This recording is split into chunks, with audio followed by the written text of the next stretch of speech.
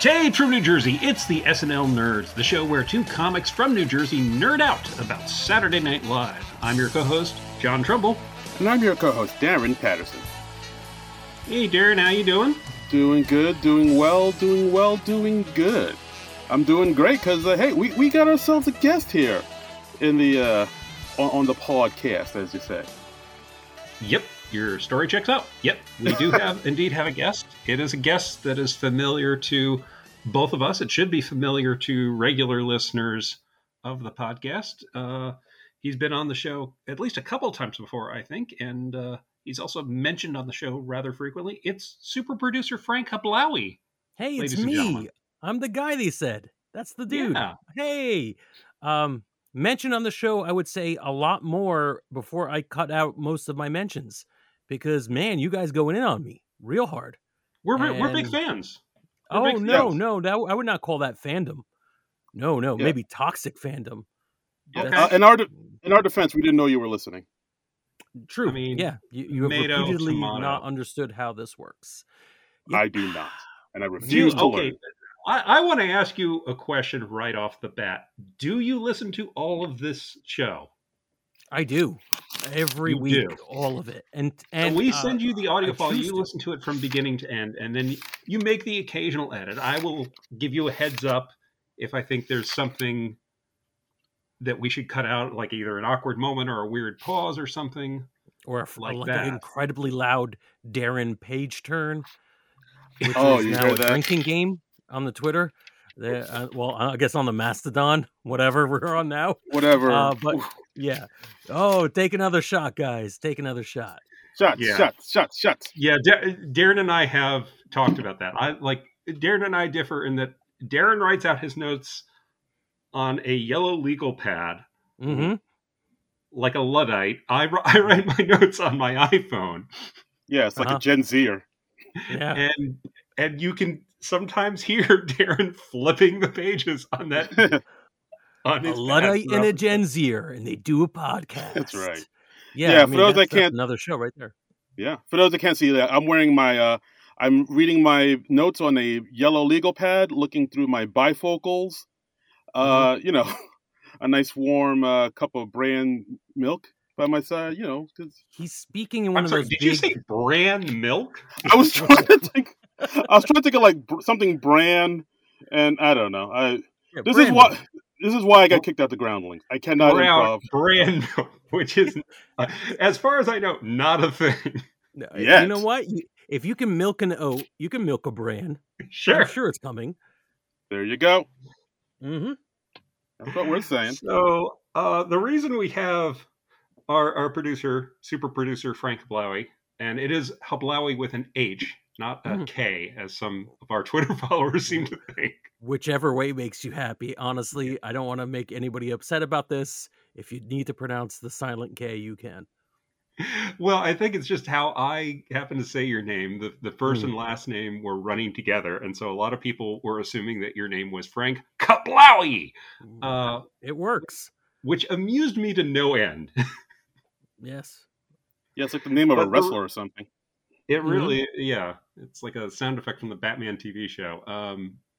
So the reason Frank volunteered to come on is we are covering the Weird Al Yankovic movie UHF, and we decided to do this because there's the new Weird Al biopic that's on Roku right now. What's the name of the biopic again? I'm blanking on it. Weird. The Al Yankovic story.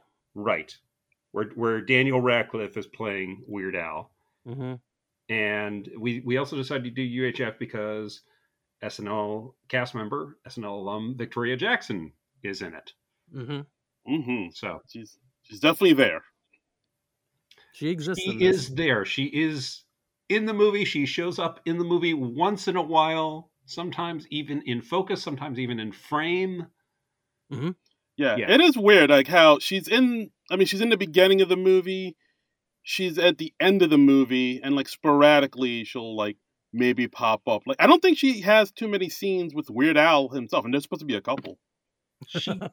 She disappears for long stretches of this movie. I was kind of surprised how little she was in this movie. Now, this was actually my first time watching this movie all the way through. Wow. From what I understand, both of you saw this movie like back in the day, right? Yeah. Well, Frank, you go first. Oh, thank you. Yeah, I watched this. I can't remember how early. I may have seen this as early as 1989 when it came out. I think I did, but I wasn't like journaling films back then. Certainly not on legal pads like Darren. Sure. Because he was already in his mid-50s. But I was on AARP. That's right. But yeah, it has been baked into my DNA. Most of what I grew up thinking of comedy, at least had some roots in this film. And I think as we talk about it, more and more of that's going to show. But yeah, I remember distinctly talking to people about the films that came out in 1989 and what this movie came out against, and it's shocking. Yeah. I remember the summer of '89 very, very well. But like Darren, you talk about your experience with this movie. It's. I mean, you look at like most dorky, nerdy, awkward teens. I have a huge love for Weird Al Yankovic. I don't believe I saw this in the theater because this came out July 21st, 1989. So I was probably around 12. So this should have been like I'm a target demographic for this film, but I don't think I saw it in the theaters. But I do remember it coming on quite a bit on Channel 11 and Channel 9 every Sunday afternoon or so. So I probably watched it there, and I really liked it. I remember, it's a movie that's like very kind of quirky and dorky. A lot of pop culture references. A lot of it going over my head. Like I saw this before I saw Close Encounters, so I didn't get that whole mashed potato volcano joke, or the we don't need no stinking badges or joke. But I still loved it because I was a huge fan of Weird Al Yankovic. I still remember fondly seeing his videos like Eat It and like a surgeon. I'm a big fan of. I mean, I don't want to sound like some Weird Al purist, but I'm a fan of his deeper cuts. I like I Lost on Jeopardy. She drives like crazy. Another one rides the bus. Stuff like that I really dig too. So yeah, this movie was right in my wheelhouse when it came out, but I did not see it in the theaters.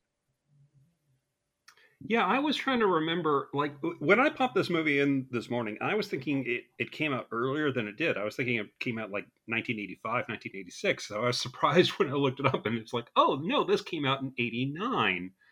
And you were saying it was July 21st, '89. I was like, oh, so this is why I didn't see it in the theaters. I was nearly 17 years old. Yeah. And I think... Darren, like what you were saying, you were 12 when this came out. I think that's like the perfect age for this. Yeah, it is. And I did a little research. So when I looked into when this movie came out, apparently Orion Pictures, the production company that put out the movie, they tested the film. It did really well with tests, and they had so much confidence in it, and they thought it was going to be a huge blockbuster. They were like, "Yeah, let's put this out in the summer." So, no! Yeah. Oh no! Yeah. So this movie came out the same day as another movie that we've talked about on this podcast, When Harry Met Sally. It came out a week after License to Kill, the James Bond film with Timothy Dalton. Right. And it came out 2 weeks after Lethal Weapon 2 and Weekend at Bernie's.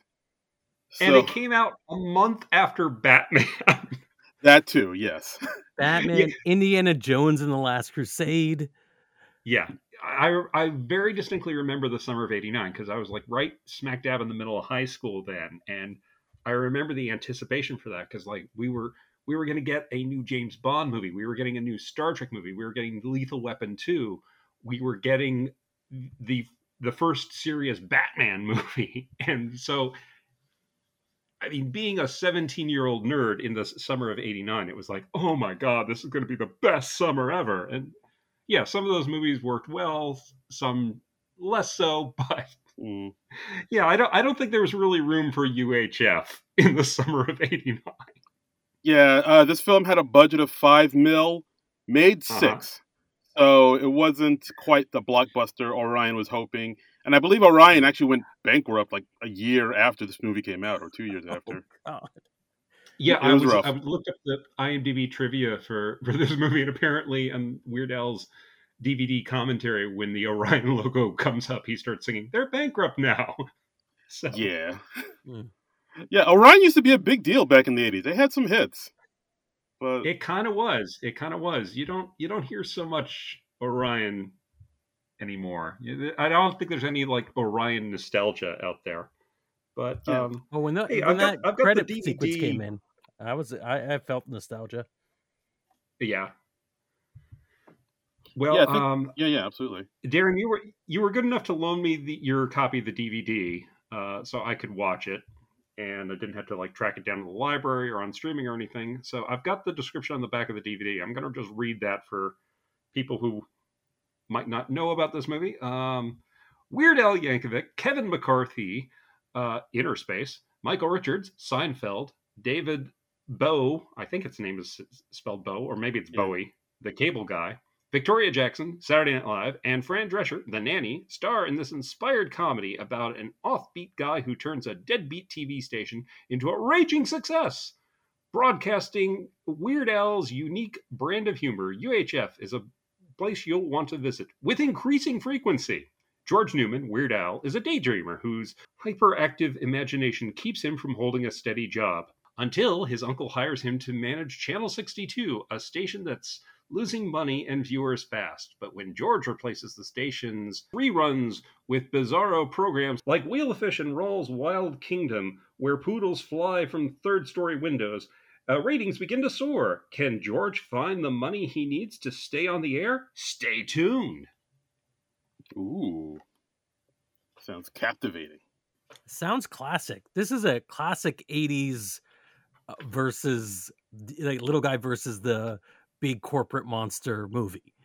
Yeah. Right? This is such a basic 80s premise. Yeah. Tried and true formula. Yeah, we like, even though like the 80s was the decade of where corporate greed heads became really prominent, we were still making all these movies about defying the corporate greed heads. Yeah, and it kind of makes sense that people would want to make these movies and see them. The weird thing is that it was the corporate greed heads that were okaying production on these movies, and that's basically shows you what you need to know about how hard it is to get out from underneath the thumb of this big monstrous culture we've made. Yeah, that's right. That's right. Wait, tell the masses there, Frank. Tell them what's up. Yeah, Weird Al, ahead of his time. He's trying to teach us things. Right. Yeah, like at one point in the movie, there was a bit where they were making some gun control jokes, and I just was like, oh god, I'm so freaking depressed. This is still topical. Yeah. Oh yeah, I think the guy said like gun controls for wimps and commies. Yeah. I'm like, all right. This was obviously a George Lucas-like CGI. They added it in many decades. Nope. That was still a problem back in '89. Yep. Yeah, and it's just like, 30 odd years later, and we're still having these same stupid debates. Right. Yeah. Still rolling that boulder up the hill. Mm-hmm. Yeah. So it's interesting, despite the early like obstacles this movie had, obviously in theaters, and most people obviously did not watch it in theaters, and most people who have seen it have since seen it in some kind of like low budget. And right, I managed to see it free streaming on no less than 4 different platforms yesterday. But I was like, oh, where am I going to find this? I don't know where my DVD is. Oh, it's everywhere. It's absolutely everywhere. Did you watch it like one time on each platform, just with 4 separate screenings? I almost. I started watching it on YouTube, and I was like, and then my wife was interested, and I was like, okay, let me log in to see if I could cast that to our television. And my wife was interested. There's big quotes, air quotes on that. That was sarcasm. She was willing to let me put it on. And when I turned on the television, I was already logged into the Roku channel, because the night before we had watched the Weird Al story, the Al Yankovic story again for the first time with friend of the podcast, John Minus. Hey. I hadn't seen it before. And when I put it on, I was like, I wonder if if UHF is on Roku, and yep, it's free on Roku too. So yeah, just watch it everywhere, folks. This is the end of the podcast, right? This is where we say whether or not we should recommend it for people, save them an hour or two. Do it. Watch this movie immediately. Yep, that's it. We're done. Nerds out. All right, nerds out. Oh, all right. I'm going to say not so much. Oh, okay. Yeah, it didn't really work for me, and I realized like I'm watching it as a 50-year-old dude instead of like a 12-year-old dude in the 80s, which is really the optimal way to watch this movie. So like if you have time travel and you can time travel back to 1989 and you can somehow make yourself to be 12 years old, when you're taking that time travel trip where they're saying on the social media, you can go back and talk to yourself at age 12, but you can only say 3 words or you can only say 10 seconds. Maybe you can make this part of that same trip.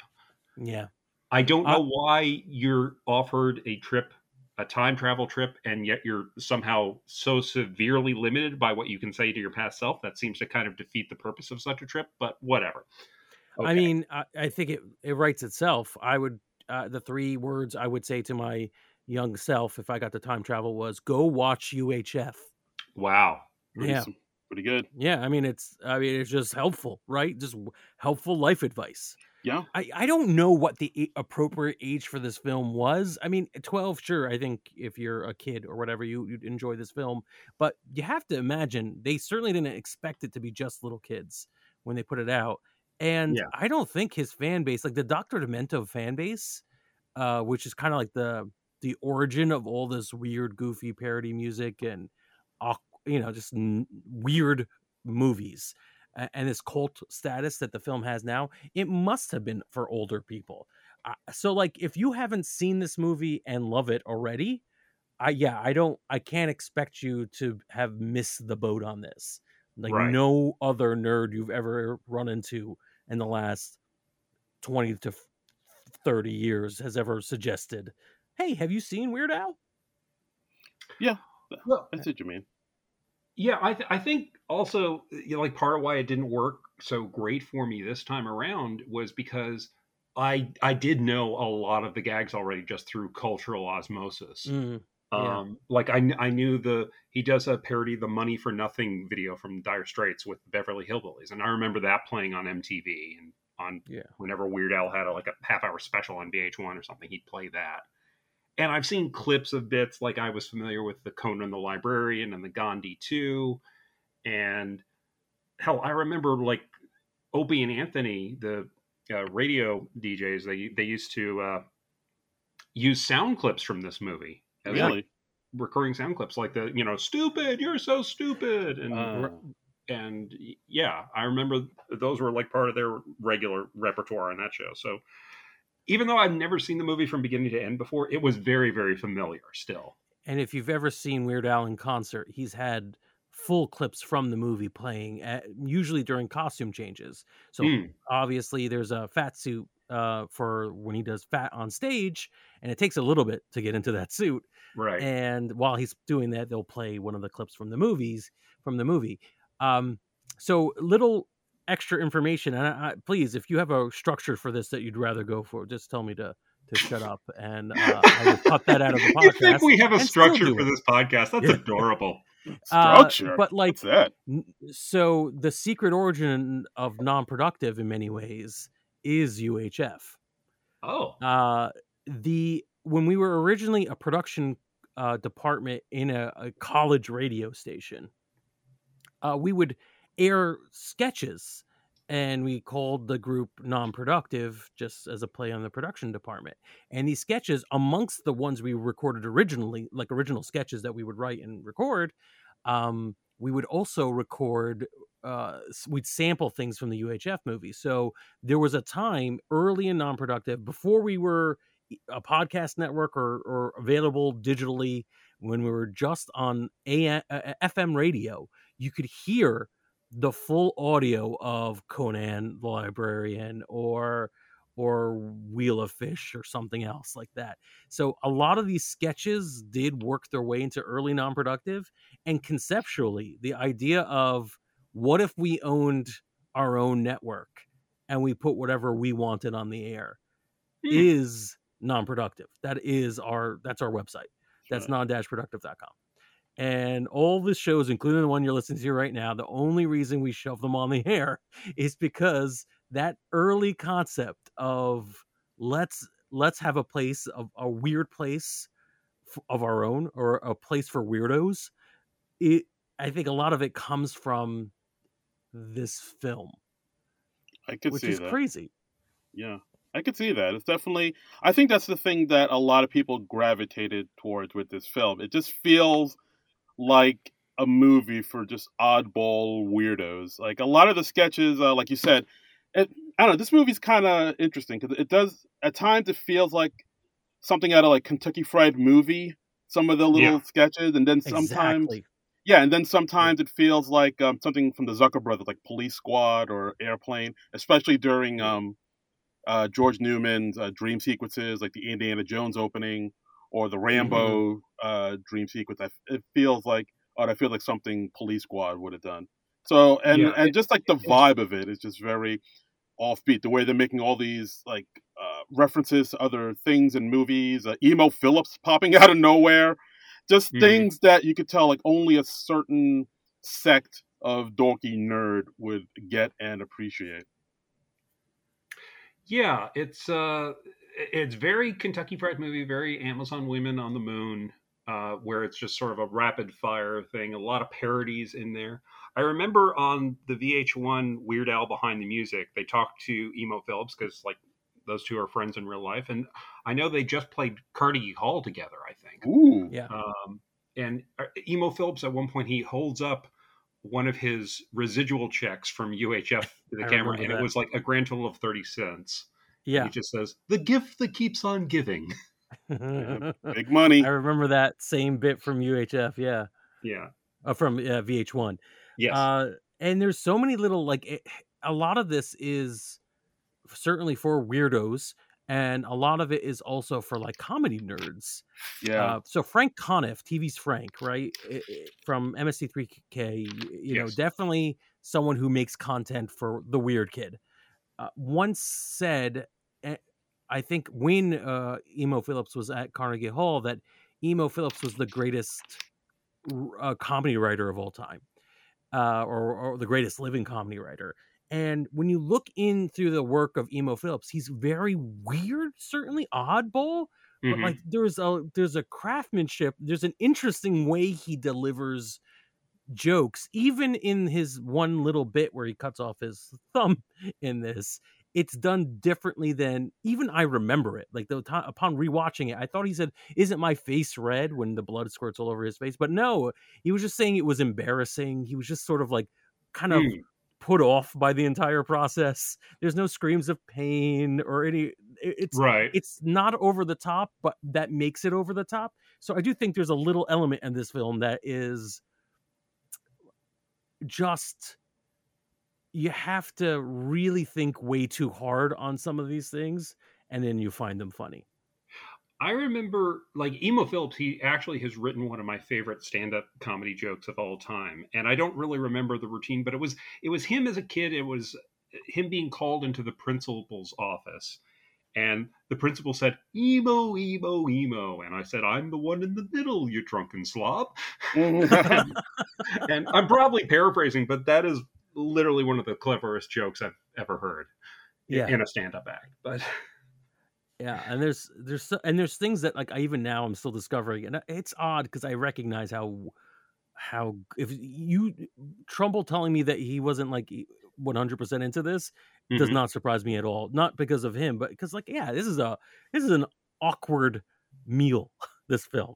But like finding out that the Kipper kids were in this, and I'm like, I have seen them since I was 10. And I had no idea what the whoa. And I think I've even done that with friends. Yeah, I was wondering what the hell that was. Yeah, I had no idea who they were. I happened to pay attention to the credits because I guess now I've gotten used to watching the credits to see if there's like a post-credit sequence, which would blow my mind if there was a post-credit sequence Yeah. for 1989's UHF. There wasn't, by the way, but I Well, noticed I the mean, it name. wasn't And I'm unheard of to have a post-credit sequence. Like Ferris like, Bueller had one. yes, In yeah, the and that's 80s. the first one I could think of, but I'm sure there were others. But and it was like the Kipper Kids, and I'm like, wait a minute, and there was like this indie weirdo comedy troupe out Oh, of like New York from the 70s and 80s. That whole thing flew over my head for decades, and then I'm like, oh, this is a nod to something really weird. This would be, I guess, somebody showing up. This would be like a kid watching Arrested Development in 30, 40 years and being like, why is he painting himself blue? What's that about? oh yeah, yeah. And then you're like, oh, there was a troupe that did that. There was Blue Man Troupe is a thing. It's so, there's so much weird stuff in this film that I feel like every time we say the word weird in this podcast, someone should take a drink, and we would be responsible for many, many, many poisonings. Yeah, Yes. like I think there's like things like that. I didn't even know that until you just said it just now, because I like when they had that, the wow twins. I was like, what the hell is that? But I part of me kind of appreciates that. Well, the script was written by Weird Al Yankovic and his I think his manager and the guy who directed John Levy or Levy. Jane Levy. Yes, Jane Levy.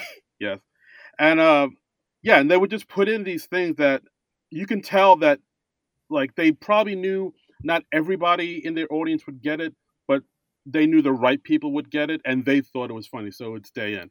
Like I said before, like I saw this movie before I saw Close Encounters, so I didn't understand that mashed potato volcano joke. I didn't understand the very end. It's not a volcano. It's Devil's Tower. Yeah. Oh, right. Whoa. All right. Sorry. I'm sorry. I cannot let the Close Encounters slander pass. Was that slander? I just didn't know what it was. It's not a volcano, Darren. Get your facts straight. Jeez. The entire point of the film was that it wasn't a volcano. But yeah, like I didn't know that. I didn't see Gone with the Wind, so I didn't understand the ending of this film where they parody Gone with the Wind. And again, the scene with Raul from Raul Wild's Kingdom, R.I.P. Trinidad Silva, who played Raul. I didn't understand that "We don't need no stinking badges" line, because I had never seen the Treasure of Sierra Madre, so that line totally went over my head. Like my dad had to explain it to me. Right. Yeah. Yeah. And that's part of what, like, being in a little cult film. So back in the day, before the monkey's paw wish of geekdom being like the most popular subculture out there, you had to hunt for your tribe. You had to find people who were weird like you, or maybe you were forced to find people that were weird like you. And that part of the deal was that like you got all these little references. Like if I made that sound wow to the right group of people, I would be ignored by most of them. Right. And then a few people would point and be like, yeah, UHF. And then we would all kind of know it. Badges. We don't need no stinking badges. I did not know until film school, or like until a film class in college.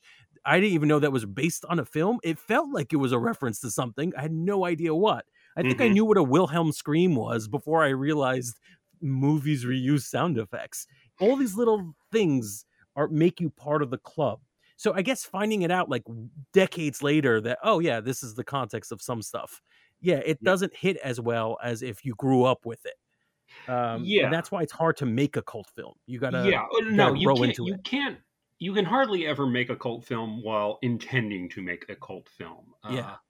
And I think most of the great cult films come by their weirdness, honestly. Like there was a reference that hit me in here was early in the film where Weird Al's character George goes to the UHF station that he's been given essentially by his uncle. He meets with the scientist character, Milo. And Milo's like, oh, and I have my interocitor here. And the interocitor is like the thing in This Island Earth. Oh my God. That's why. Yeah. Yeah. And I know This Island Earth pretty well because that's the movie that they riffed in MST3K, the movie. Um, so there were a lot of interrogator jokes in there, so that popped out at me. Yeah, actually, just to bring up, since you mentioned MST3K, according Mhm. to what I read on IMDb, Weird Al actually wanted Joel Hodgson to play the role of Philo originally, but Joel turned it down because he didn't think he was a good actor or a good enough actor to do it. And he wasn't. Like, I love Joel, but, like, he was very awkward. Yeah. And Joel was, like, an area stand-up comic. He was a prop comedian. Maybe MST yeah, I think MST3K may have just started being more popular around that time, but he would have been more known as Yeah. prop comic than anything else. So, yeah, it would have been interesting. 89, 90 was like right around the time they were getting started on Comedy Central, or I think it was the Comedy Channel back then.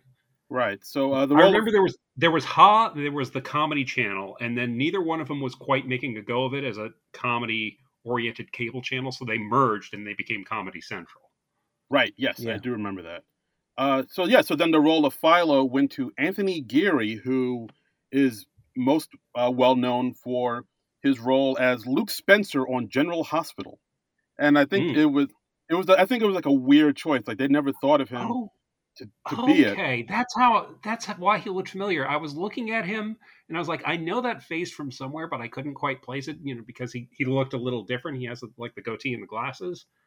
Yeah, And yeah. okay, so that was Luke from Luke and Laura. Okay. Yes, Okay. absolutely. But then it And turned, yeah. I know that Jeannie Francis is married to Jonathan Frakes, Riker from Star Trek The Next Generation. Oh, nice. Okay, I didn't Yeah. know that. But yeah, like Just a random bit of trivia in my head. yeah, but I think it turned out Anthony Geary was a big fan of Weird Al, and he wanted to do it, and he was really good at doing that deadpan delivery, so he got the gig. That's cool.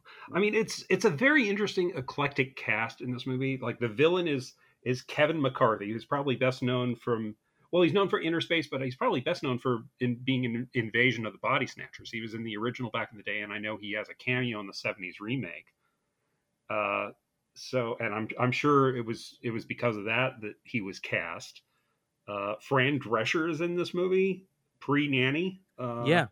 And Michael that's what Richards, pre so Seinfeld. the last two, the Michael Richards and Fran Drescher. So this is one of the reasons why this movie continues to be weird.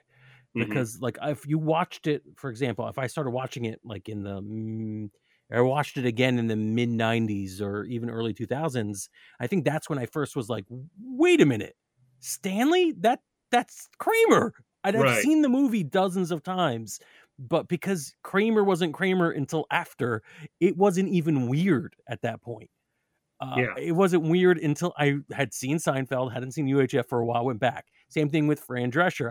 Oh my God, she's the reporter character. Wow. Yeah. So there's all these little things that come up afterwards because it's such a odd, eclectic mix of people in this thing. I mean, Billy Barty is in this movie. Billy Barty pops up like 30 minutes in. I was like, Billy Barty! Dr. Demento's in it, Is he? I missed him. He's the it's in one of the credit sequences for Stanley Spadowski's Clubhouse. Spadowski's Clubhouse. There's like a guy who's being fed whipped cream in the audience, surrounded by children. So for some reason, there's a grown man in that audience as well, and that's him. That is Dr. Demento. Oh, cool. All right. Well, that's nice. I mean, yeah, Weird Al does seem to remember and take care of his friends, so I think that's pretty cool. Yeah. Yeah, absolutely. And I don't know, like I think that's. I mean, I know for John, for you, this movie didn't work, but I think for me, it did work just because, again, like I saw it when I was a young age, and I don't know, there's just something about the sort of manic, almost anarchistic vibe that goes throughout this movie, and the performances I really dig. Like, I know this is a Weird Al movie. There's an argument to be made. I think like Michael Richards almost steals this movie. Like every scene he's in is hilarious to me. I mean, he's certainly given it his all. I mean, yeah, watch it now. I mean, and I can only watch it through today's eyes, so I don't really have nostalgia in the mix here. So I can just watch it, and I'm just like, oh, everybody's going at like 11 out of 10 in this movie, and it gets a little exhausting for me to watch now. I wish people had modulated their performances a bit more, but it kind of felt like just being around a hyperactive 6-year-old for a few hours, I see what you mean. Yeah, Okay. you've done a podcast for Darren for a while now, and Mhm. I Yes. get that. Yeah. Wait yes. a minute. Hey, wait a minute, you. Whoa. I think we have to talk about the individual sketches overall. But I guess my last little thing, a little like meta uh, piece of information about UHF is it is also responsible for the Weird Al Renaissance, I guess. Or the Uh, reconnaissance. Yes, he's been under reconnaissance when surveillance by the FBI definitely for quite some time. for the poodle flying scene. I Sure. do Wow. believe that was cut on some of the airings, because this time I didn't remember there was a pile of poodles underneath his window. Yeah, I saw that. I think there are cuts of this movie that doesn't have the pile of poodles, or they cut it down a little bit where he throws the poodle out and you could hear the dog, like the dog is still alive, but Yeah. not in the actual version. Well, maybe but- they could have easily cut that out when it was airing on TV or something for Yeah, either for time or content. I don't know which. I mean, I'm sure that this was a movie that was cheap to acquire and easy for like local stations to air on Sunday afternoons. Darren, like you were Right. saying, you were watching it on Channel 11, which is one of the local stations in the New York area here. But the little bit of info is the SNL tie-in, the comic with the most SNL status obviously is going to be Victoria Jackson in this film. Apparently she, as you were saying, Trumbull, that like kind of Al keeps his friends close, and she was Victoria Jackson at the time anyways was so friendly with Weird Al, and he reached out to her to get him in touch with Nirvana, who was guesting on SNL at the time. Oh, that's right. Yes. Because there was no other way. He couldn't get through to Nirvana. And he Yes. wanted to do a parody of them because he had just had a bad album. People were considering him the, one or two hit wonder because all he did was Michael Jackson parodies. And yeah, if not for this, I don't think we would have gotten Smells Like Nirvana. And that really did kind of light the fire back and bring Weird Al back from his original fame. And I think once you make your second wave of fame, I think it you kind could of did. stay. I think Gen Xers in particular kind of rediscovered him because of that. And I know Weird Al's told the story. He said like he got on the phone with Kurt Cobain, and Kurt Cobain was like, "Yeah, you can do a parody of it. Is it going to be about food?" And Weird Al was like, "No, actually, it's going to be about how nobody can understand your lyrics because you mumble."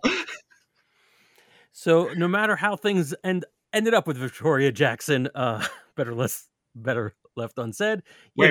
How did things end up with Victoria Jackson? No, just let me Google this. Oh no. Yeah. Oh no. Yeah. Oh. Here's the thing. There's still a chance she is actually the funniest person who has ever been on SNL, and she is committed to the bit. Like she's just doing this Andy Kaufman. This is an elaborate Andy Kaufman-esque routine she's pulling on. And if so, wow. The levels. Yeah. That would be brilliant. I don't think it's true, but that would be brilliant. It would be. So transitioning into the sketches, if you want to, my favorite aspect of all the sketches, you could start with almost any of them. I loved them all as a kid, and when I had a stupider sense of humor, I guess. But like what I almost forgot about was how super violent so many of them were. Yeah, needlessly violent, and I love that. It was so fun this time around watching it again. Yeah, but it's very cartoony violence. Yes, like somebody gets literally split in half during the Conan the Librarian sketch. Don't you know the Dewey Decimal System?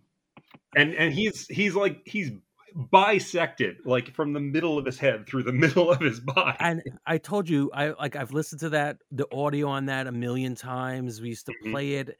I remember like thinking it was funny. I think when I was young, it was weird that Conan would talk about the Dewey Decimal System and be that passionate about it. There was probably a certain amount of like, it's fun to hear Schwarzenegger mimicry, like just very surface level, whatever. And And watching it this time, I'm like, oh, I have the nostalgia feels of laughter, but not like really laughing. And then that sword bisects that kid. And I totally forgot what happened. I thought he was beheaded, but he's just cut down the middle. Yeah. And it was hilarious because I'm like, why? What a choice to make. That must have cost so much money to make that one thing, that dummy that got cut and split in half. And it's just these little funny things that still make the movie fresh and gross. Yeah, I think because of that, the film got a PG-13 rating instead of a PG. Like, I think, because like I know Weird Al was like, yeah, I really like didn't.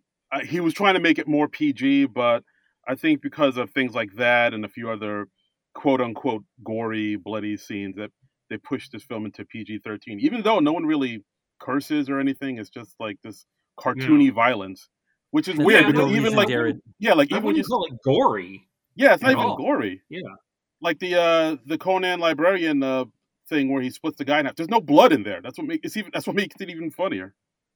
Yeah, it's like a clean cut. Mm-hmm. Yeah, I mean, I guess we found the real reason Darren didn't watch it back when he was 12. He was a law-abiding young man, and he could not get parental guidance. He was like, no, I'm not going to go in this film. That's right. A year. My mommy and daddy wouldn't take me. There is any other bits that ring out to you guys? I mean, I like the Rambo dream sequence. I thought that was pretty funny. Like the one part where in this movie, because Stanley Spadowski becomes such a huge hit on the UHF channel, which sidebar, there's that one like radio station in the middle of Secaucus. You ever seen that, like in the middle of the swamps, and drive by there and it reminds you of UHF? Yes. You know what I'm talking about, right? I know what you're talking about. Yeah. I've wanted to work there for some reason. I was like, oh man. Oh, I know what the reason is. The movie UHF. Right. Just put unrealistic expectations in my head and also stupid ideas. Right. Exactly. Like that. Every time I drive by there, I'm like, oh, that's the UHF building, I bet. But yeah. Anyway, so because Stanley Spadowski becomes such a huge hit on this UHF channel, the competing channel run by R.J. Fleischer, Channel 8, decides to kidnap him at one point. And so at this point, George had a dream sequence where he goes to find him and save him. And then, of course, that dream sequence is a Rambo sequence. And while he's dressed up as Rambo with the Weird Al curly hair, mustache, and glasses, at one point somebody's like shooting at him, the gun, and he's like slowly gets his bow and arrow and walks slowly towards him while the guy's shooting at him. And he slowly walks towards him to the point where they're literally a foot away. And then he just shoots the arrow at the guy and the guy explodes. So I'm trying desperately not to spoil anything about Weird, the Al Yankovic story, and I won't, except that there is a lot of that. There's a scene in the movie that mirrors this close enough that I was like, interesting. Yeah, I watched that a couple weeks ago. I enjoyed that a lot more. I think that was much more my style of humor. And I think Weird Al's humor has evolved enough that, it speaks to me more. So I can see that. So, no, I just want to make it clear. I was so on this movie at best, but I love Weird Al. I just think he probably works better in smaller doses, Right. You have more of a refined palate when it comes to your comedy. I do. I mean, I was watching this entire movie with like one pinky out because I'm refined. Wearing an ascot. Yes, smoking with a cigarette holder. So, no, this doesn't quite work for me at all. Yeah, but I mean, Trumbull, you're not alone, because like when this movie came out, it got mixed reviews. A lot of critics straight up hated it. Roger Ebert said that Yankovic's approach to satire and parody works for the short form music video, but doesn't work for full length movies. Roger Ebert said that Yankovic's lack of screen presence creates a dispirited vacuum at the center of many scenes. Yeah. And Siskel said, never has a comedy tried so hard and failed so often to be funny. Wow. Yeah. I'm glad those guys are dead. Oh, jeez. Oh, wait. The mics are on, Frank. Oh God! You're All right, going hard, Frank. maybe the producer could cut that out. He won't. Maybe No. you should. I mean, if it makes you feel better, we discovered on our episode about Spies Like Us, Roger Ebert also super pervy. No. Yeah. Okay. Good. Super pervy. Yeah, bro. That's what I meant. He goes off on this tangent when they're reviewing Spies Like Us, where he's all about like, "Hey, Vanessa Angel, hubba hubba hubba." Yeah. Actually, if that's all he said, it'd almost be cute. But Yeah. something tells me. But yeah. So like this movie, when it came out, it didn't do well at all. I think it was out of theaters by the end of the month. I don't even think it was in theaters for that long. I'm reading on IMDb the trivia page on IMDb right now. It says Orion Pictures went bankrupt before this film was released, leaving the film with no publicity budget. So no wonder it didn't do well. Yeah. Which is weird because Orion Pictures, and I think MGM must have bought them after. Something because like that, I think. They put out like a lot of movies that won Oscars, or at least were nominated. They were for like Oscars. prestige. Yeah. I mean, I think I'm pretty sure. God, what is that? The Dances with Wolves came out after this movie. So they must have. That was like changed 1990. hands. That's an Orion movie. Yeah, so they must have changed hands at some point, but they just long enough not to be able to support this movie and Weird Al. See, as much success as Weird Al has now, and I think you can look at it, and there is I can't do it. Weird Al Renaissance. Again, producer, edit that so I sound cool. Okay. Weird Al Renaissance. As much as there is now, Weird Al Renaissance. Do you want to try that? Yeah, I guess. I'm not going to do it again. No, that's just somebody else. People at home assume I said that at the first take, and it was great. He had such difficulty for a long part of his career just staying relevant, which makes sense because, parody song artists, I can't think of another one, maybe one other one that stayed relevant over a course of many years. Mm-hmm. Yeah, I think maybe early. Yeah. Yeah. That's a thing. Like, I mean, that's one of the reasons why I kind of like what Weird Al's been able to do has been pretty incredible. Because when you think of song parodies, the shelf life on a song parody isn't very long. Like, unless it's something connected to a holiday, like Monster Mash or Grandma Got Run Over by a Reindeer.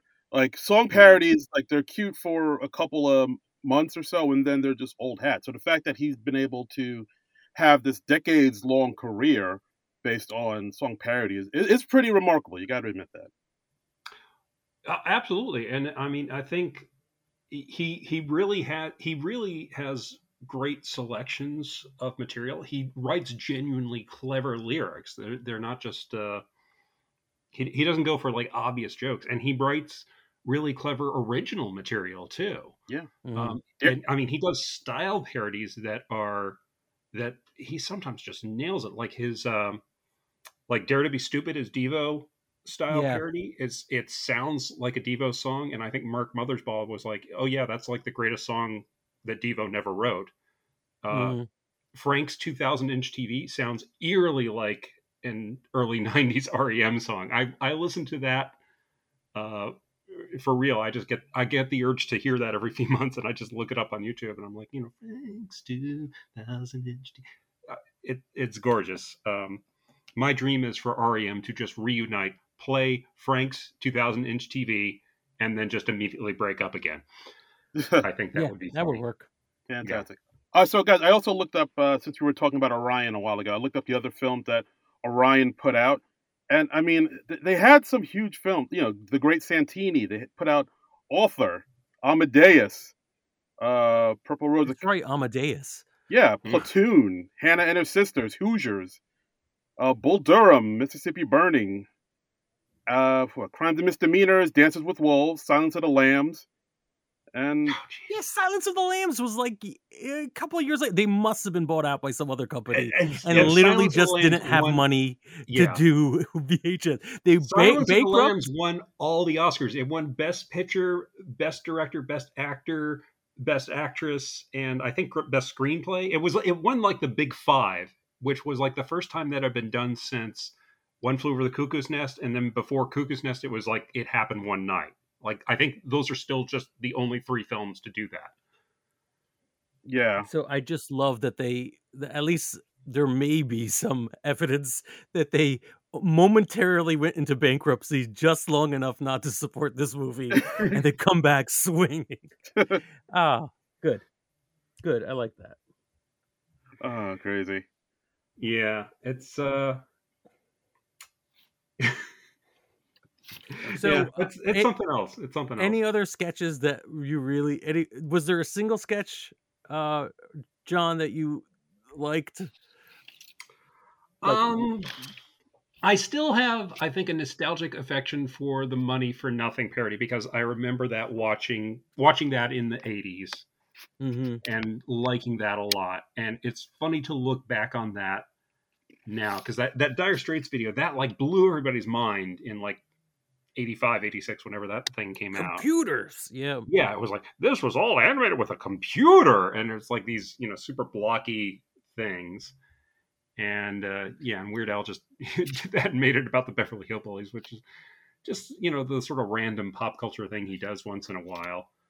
So I liked that. The Indiana Jones, the Raiders parody was kind of impressive, because it does very closely duplicate the opening of Raiders of the Lost Ark. Yeah. And doing that on a $5 million budget, that's pretty impressive.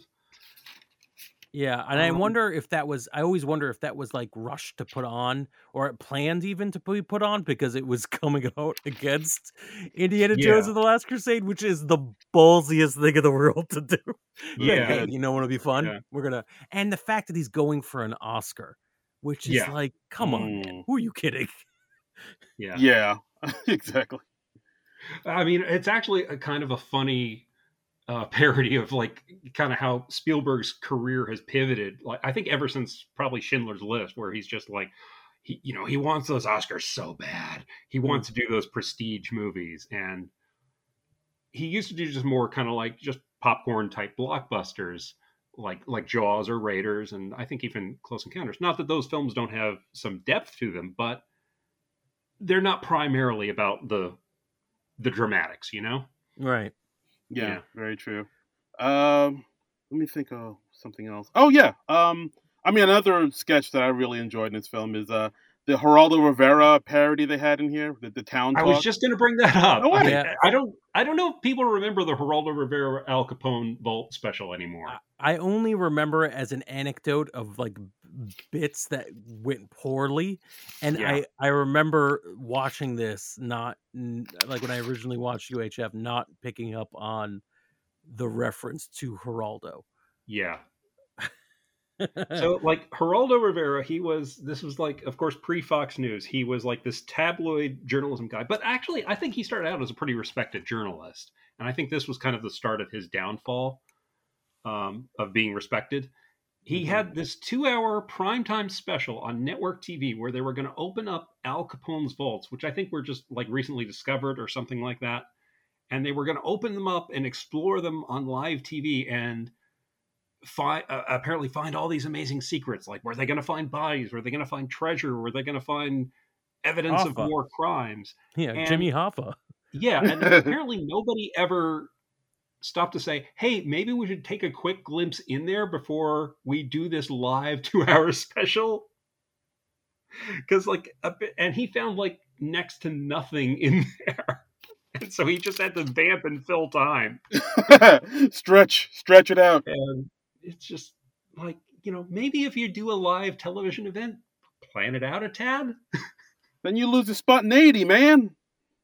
I mean, like SNL, but Lord, they time things out. They write out things they're going to do. Yes, some spontaneous moments happen, but they kind of know what they're going to do to fill that hour and a half of network TV time. And Geraldo, not so much.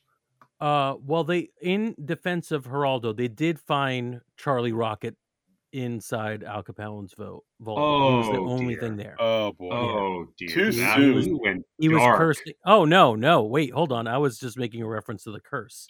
The cursing, was that Charlie Rocket or was that somebody else? Who cursed on Charlie SNL? Rocket? Yes, he swore on air on SNL. They did a parody of Who Shot JR, and they were doing the sign off because like Charlene Tilton from Dallas was the host that week, and he was like sort of in character as JR still at the Good Nights, and he said like, "Oh yeah, somebody shot me. I'd like to know who the fuck did it." And Yeah. yeah, Well, that's what I was referencing. I thought it was Mm. Charlie Rocca Yeah. who swore, not anything else. Yeah, no, that was him, and that was the end of the Gene Dumanian era of SNL. After that, So I'll say this Yeah. one more time. Maybe we'll cut it out. Be like, in defense of Geraldo, they did find Charlie Rocket swearing in Al Capone's vault. So that was it. That was the only thing, and they immediately had to cut the 2-hour special short. Right. got it. Right. Too soon. Still too soon. Still too soon. Never not too soon. Yeah. And I mean, this movie does have like a lot of stuff that still gives me the chuckles.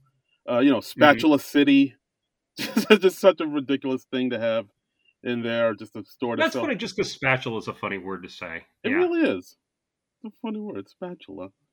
And I don't know. There is just a. I mean, I will admit, John, like while it may not, I will. It doesn't quite hold up, but like I still have a lot of affection for this film just because I grew up with it. You don't have to defend it to me at all. I totally get why people would have affection for this film. And yeah, go nuts. I don't want to yuck your yum, you know? Mm-hmm. Yeah. I agree with both of you. It is the perfect film and holds up 100%. Yes, I agree. Okay. And I'll just throw in wow. Okay. Okay, yeah. So just a few more trivia things that I found when I was looking up. So the Wheel of Fish sketch, the red snapper, very tasty. Right. Apparently they use real fish for that. Yeah. Which looks like it. Yeah. So of course they did that.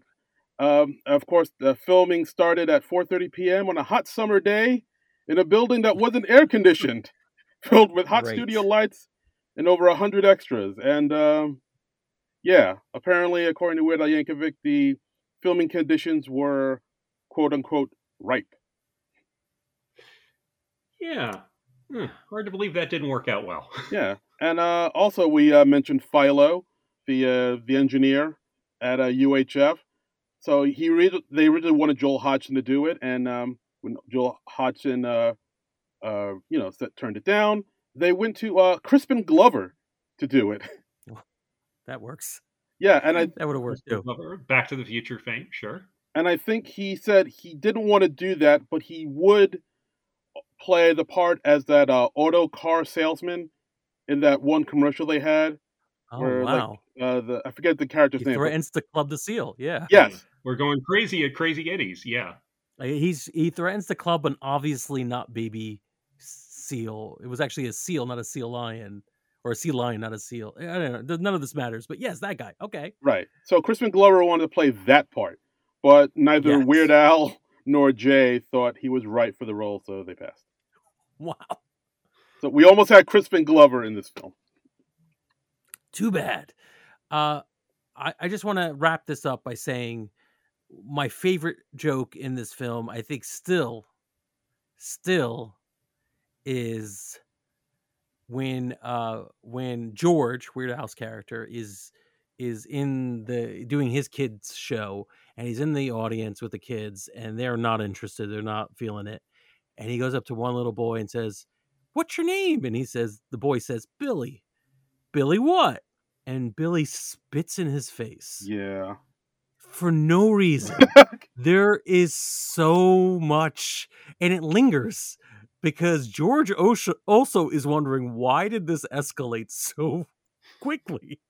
And it did. The kid went from like, "I'm not interested, but I'll answer you," to "I'll spit in your face for asking my last name." There's something about that. Every time it comes on, I laugh my ass off. My friends and I who love this movie, we love that scene. It's the best. It's a good scene. Like my favorite. I mean, it may not be PC, I guess, right now, because the lib snowflakes don't want you to laugh no more. But I think, I mean, Supplies. That still gets a chuckle out of me. There's no way of correcting that joke. It's entirely an accent joke. Yeah. I'm just saying the word Supplies, and that's all I'm gonna say. I'm just gonna walk right on back. You don't want to spoil it. Yeah. And another piece of trivia I found. Apparently, Ginger Baker, the drummer for the band Cream, auditioned for the role of the panhandling homeless person who who wound up saving the station at the end by buying a ton of shares and stock of it. Wow. Which is, I like how you're like, no spoilers, and then you give away the main plot point of the ending. Oh, well, there's an old movie. We can do that. Yeah, no, I just think it's funny that came like 2 minutes after you're like, oh, I'm not going to spoil this. It's fine.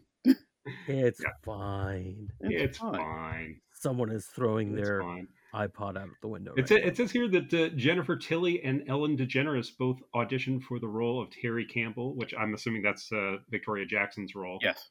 It says Ellen DeGeneres was the first choice, but never happened for reasons unknown to Weird Al Yankovic. So, I could kind of see Jennifer Tilly in that role. I have trouble with seeing Ellen DeGeneres in that role, but yeah, that's true. Like, it's, I don't know. But then again, the character of Terry isn't really central. I mean, I hate to say it, but she's not really central to the movie. Much less Victoria Jackson in this movie than I was expecting. I was expecting her to be in it throughout, but she kind of just dumps Al early in the film, pops up again like somewhere in the middle, and then at the end she kind of comes back and she's like, oh, I'll take you back, but I just have to be a part of your weird fantasies from now on. Not those kind of fantasies, you pervs. Hey. The movie parody fantasies. But yeah, I mean, that's weird. Like, I just don't know if, like, they kind of had to write her out a little bit just because maybe her, because I believe she was still on SNL at the time, so maybe something like that, or she had some other obligations, or like that's just how her character was written. But yeah, because she's not really in it that much, which is still surprising to me. And so she doesn't really play like too central a part of the movie, really. And I mean, I know like I know a ton of people aren't huge, I mean, as far as Victoria Jackson, the actor and whatnot, like, she doesn't really get mentioned that much whenever people talk about SNL and their favorite eras or their favorite cast members. I mean, but I mean, I don't know. I feel like she's fallen down the memory hole a little bit. I think probably largely because she just hasn't had any huge successes since she left SNL. So I think she's a little forgotten in that way. I even remember in one of the reunion specials, Tom Hanks came out and did a sort of questions from the audience segment, or a parody of what they do in the monologues a lot. And Victoria Jackson stood up and she was like, yeah, Tom, I have a question. Whatever happened to me? Which was sort of a parody because she did a lot of dumb blonde material on the show. And I thought that was cute. And I like that she had enough of a sense of humor to make a joke about that. But yeah, I think that's it. She apparently kind of went off the deep end somewhere in the last 10 years or so, or maybe she was always there and just kept it better hidden. I don't know. I'm telling you, the ultimate long con of a joke. This is the dumbest blonde she has ever played. It's just a character. It's just gonna blow our minds when this. It's all. She'll just get an Oscar for that.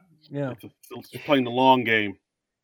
Yeah. But yeah, like I mean, I don't know if that's because it seemed like on her time on SNL, they kind of written her that way and just kind of put her in that role as almost like Goldie Hawn in Laugh-In, where she's just like the bubbly, goofy, airheaded blonde person. And it seems like SNL kind of did that to her, where she just like kind of was playing that role. She got a few chances to sort of stretch beyond that, like whenever she did her Roseanne Barr impression or something like that. But I think for the most part, they kind of put her in that role. And also she was on an era where she was like up against some like bigger stars that were like way more sort of adept at sketch comedy than her, like, Jan Hooks and Dana Carvey and Hartman and Nora Dunn and stuff like that. So they kind of eclipsed her a little bit too, I think. Yeah.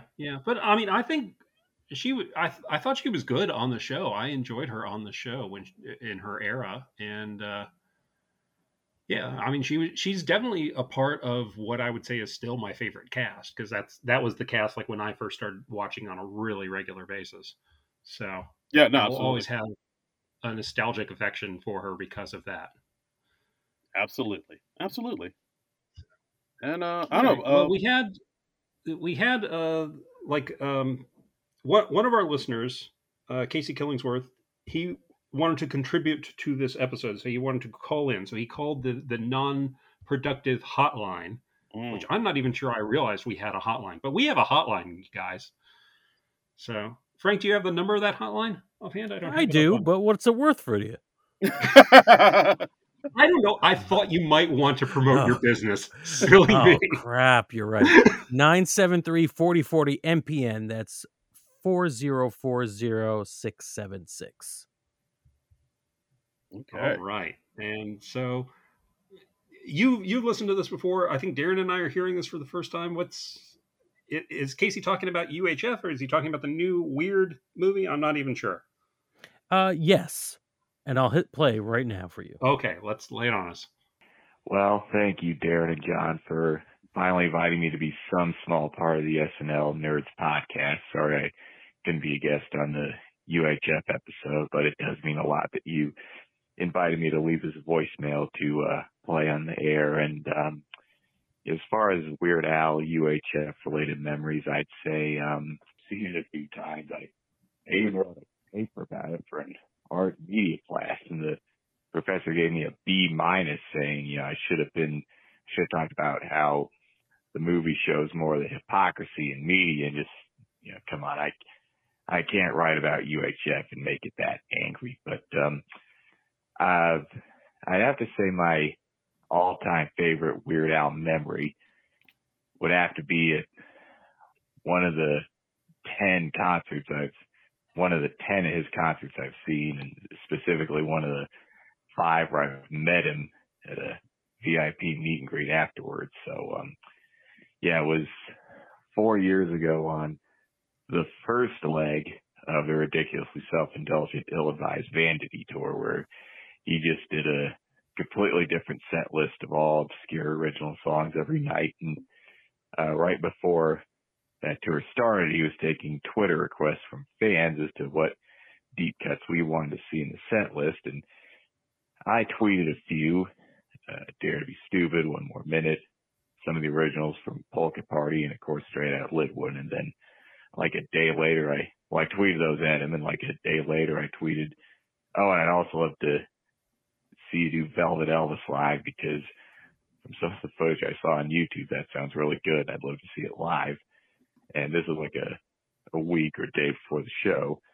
And he did all of those requests but Velvet Elvis. But when it was my turn to meet him after the show, I just said, hi, Al. And he just looked at me and said, Casey. And then he just very excited to see me.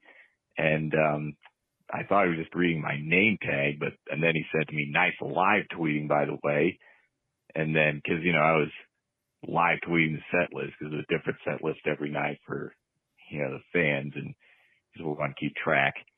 And he said, well, I'm glad we could get to all your Twitter requests, and I'm sorry that we didn't play Velvet Elvis, and I'm apologizing in advance that we're not playing it the next night in Grand Junction when you'll see us, because this was in Denver on that tour, and the next night me and a few friends drove like 5 hours back and forth just to see him in Grand Junction, just to see 2 different set lists on that tour. And he complimented me on my live tweeting and apologized for the one song he didn't play at that show, but of course, I thank him for the incredible set list we got anyway. And that was my favorite Al memory, the moment I found out that he, even though he doesn't follow me on Twitter, he knew who I was and knew me personally from Twitter. And then he did that same tour again this year. I saw him again in Denver 2 nights in a row in June. And the very first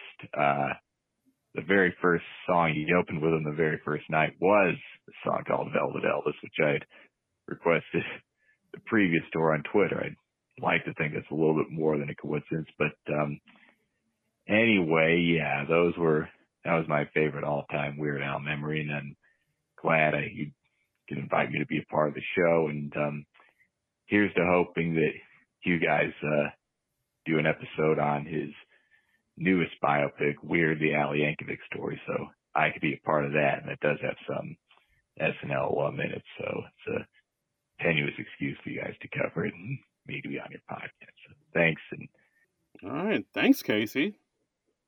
A fantastic story. Thanks for calling in. We appreciate that. Yeah, it was cool wow. to hear about your Weird Al experiences, and I'm glad he played most of your suggestions, at least. Brush with greatness. Yeah, like the fact that he recognized him off of Twitter, that's a big deal to anybody. Like when a celeb knows your name, that's like, oh shit. Chick just... Weird Al's a stalker. That's interesting to know. Yeah, wow. There you go. You heard it here first. Heard it here first. So we put the word out on Twitter that we were doing this movie. Got one tweet from our good friend Manat Maradi saying about this film, UHF. I appreciate how at certain times it feels like I was watching a Weird Al sketch movie more than an actual movie with a straightforward plot.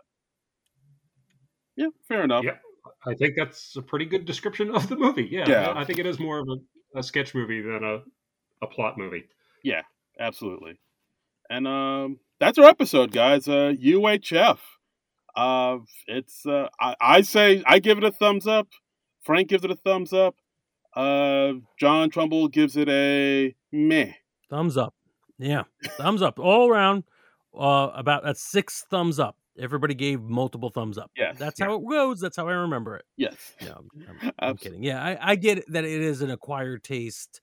And oddly that you have to acquire at a particular time in your life, I think, at this point anyways. I just feel like I basically missed my window on this movie. And that's probably why I didn't see it back in the day. And it's probably why I've never really felt the need to check it out since. Right. So if I can amend what I would do with 3 words in a time travel scenario, I would tell my past self, make Trumbull UHF, and hope that it works out, because I'm sure you're gonna. I might have to pick your entire family. And force them to watch you don't have a lot to go on there. You don't have my first name. You don't have the word C in there. Yeah, no watch, no C. It could be. I don't think your message is going to be understood. In fact, I may have already gotten that message and just didn't know what to do with it until this exact moment. Yeah, I we weren't even living in the same state then. Yeah, so. I think with that message, you're going to end up building a UHF station in Trumbull, Connecticut. Because you're not really... That would explain the UHF station I have in Trumbull, Connecticut. Yeah, see, okay, well, we've solved that mystery. That's why that happened. Okay. Yeah. All right, well, you know what? Joke's on me. I'm sorry about it. Well, we've solved the mystery of Frank's life. So, Frank, thanks so much for making the time to come on and do this. And have fun editing this. Frank, is there anything you want to plug before you go? Yes, our Patreon. If you don't back us on Patreon, I'm going to start cutting out the nouns of these podcasts. Wow. So all you get is verbs and adjectives. Wow. Adverbs. That's it. What about pronouns? That's it. That's all you get. Pronouns. We have major problems with pronouns as it is. Oh boy. This is the 21st century, and those are going to get cut out anyways. You know, libs. Right. Yeah, back our Patreon at patreon.com/nonproductive. No, /nonpro. Somebody's going to edit that. Don't worry. And you'll find ways of giving us money. Wow. So that we will live to see another day. Thanks, Frank. Yes. Perfectly said, Frank. Perfectly said. All our patrons get a share in the station that is non-productive. That's right. Yeah. SOS. Save our station. And as always, you can follow me on Twitter and Instagram at Darren Credible. That's DARI Incredible. I also have a Mastodon account, which I'm trying to figure out how the hell that works. So once I got a handle on that. I think you're at Darren Credible at mastodon.social. And I think I'm Frank Hablawi at mastodon.social. And I Yes. think Trumbull Comic at Mastodon.social. If we get one follow from this, Yeah. I think it'll all be worth it. Well, Right. you know what? Hey, our friend of the show, Manette Moratti, already followed me on Mastodon.social. Oh, So shit. she doesn't count. It has to be a new one from this podcast. You count, Manette. You You are valid. You matter. don't say that about I our didn't mean one it that fan. way. I didn't mean it that way, but now that you mention it, Oh, God. hmm. Oh, you're killing us, Frank. You're killing us. You're killing us. You're killing. I understand why we don't have you on the show that much. This was a mistake. This is what we do with people. He's The- gonna cut out our nouns. The We'll be edit left with notes. just the adjectives and the adverbs, and that'll be horrible. You know what I'm gonna do? If anyone new backs the SNL nerds on our Patreon this episode, I'm gonna release a cut of this episode without my audio track. I'm gonna remove my audio track from it. It'll just be Darren and John talking to each other with moments of silence and then them reacting to it. So it's like the Garfield without Garfield cut of the podcast. Yes, exactly. Yes, Garfield minus Garfield cut of this podcast. That'll be for you, and it'll only be available for SNL nerds, Patreon backers. I would kind of love that. That would be awesome. Sounds like a bargain to me. What a deal. Yeah. So yeah. So anyway, yeah. Did I plug my socials? It's Trumbull Comic at Twitter, TRUMBULL, and the word comic, and then I'm also on the Mastodon.social under the same handle. And we're at SNL Nerd Show on Twitter. Who knows how much longer that's going to last? Yes. As the platform slowly erodes and falls into the ocean, who knows how long we're going to be there. Remember when Twitter was like working how it was supposed to, like a month ago? Yeah. Were we ever so young, John? Before Idiot Billionaire Boy bought it and then let the other horrible, evil idiot billionaire back on, and Simpler times. I just wanted an edit function. That's all I wanted. Edit function, you are Nazis. That's all. All I want's a Pepsi. Just one Pepsi. Anyway, what are we doing next week, Darren? Next week, because it's Thanksgiving weekend, I did a little searching, trying to find a movie that has a Thanksgiving scene in it. I found this movie that we've mentioned on the podcast from time to time again. The Judd Apatow film, Funny People, with Adam Sandler and Seth Rogen. Funny People. Yes, I've not seen this one since it originally came out. I have opinions on it. It'll be interesting to revisit and see how it holds up. Did not remember that there was a Thanksgiving scene in it. I'm just going on your word on that. Okay. I mean, it's technically like a Friendsgiving theme where, like, you know, a bunch of friends come over and then Seth invites Adam Sandler's character over. But yeah, it's not a long scene, but it's in there. All right, that counts. That counts. Mm-hmm. I'll take it. Yeah, you will. There's a tenuous connection, which is really all we need here at the SNL Nerds. So, all right, next week, Funny People with Adam Sandler and Seth Rogen, directed by Judd Apatow, and Leslie Mann's in it too, and other people that I don't remember at the moment. So, check us out then. But until then, Nerds out. This has been a non-productive media presentation. Executive producer Frank Hablawi. This program and many others like it on the Non-Productive Network is distributed under a Creative Commons Attribution Non-Commercial No Derivatives license. Please share it, but ask before trying to change it or sell it. For more information, visit non-productive.com.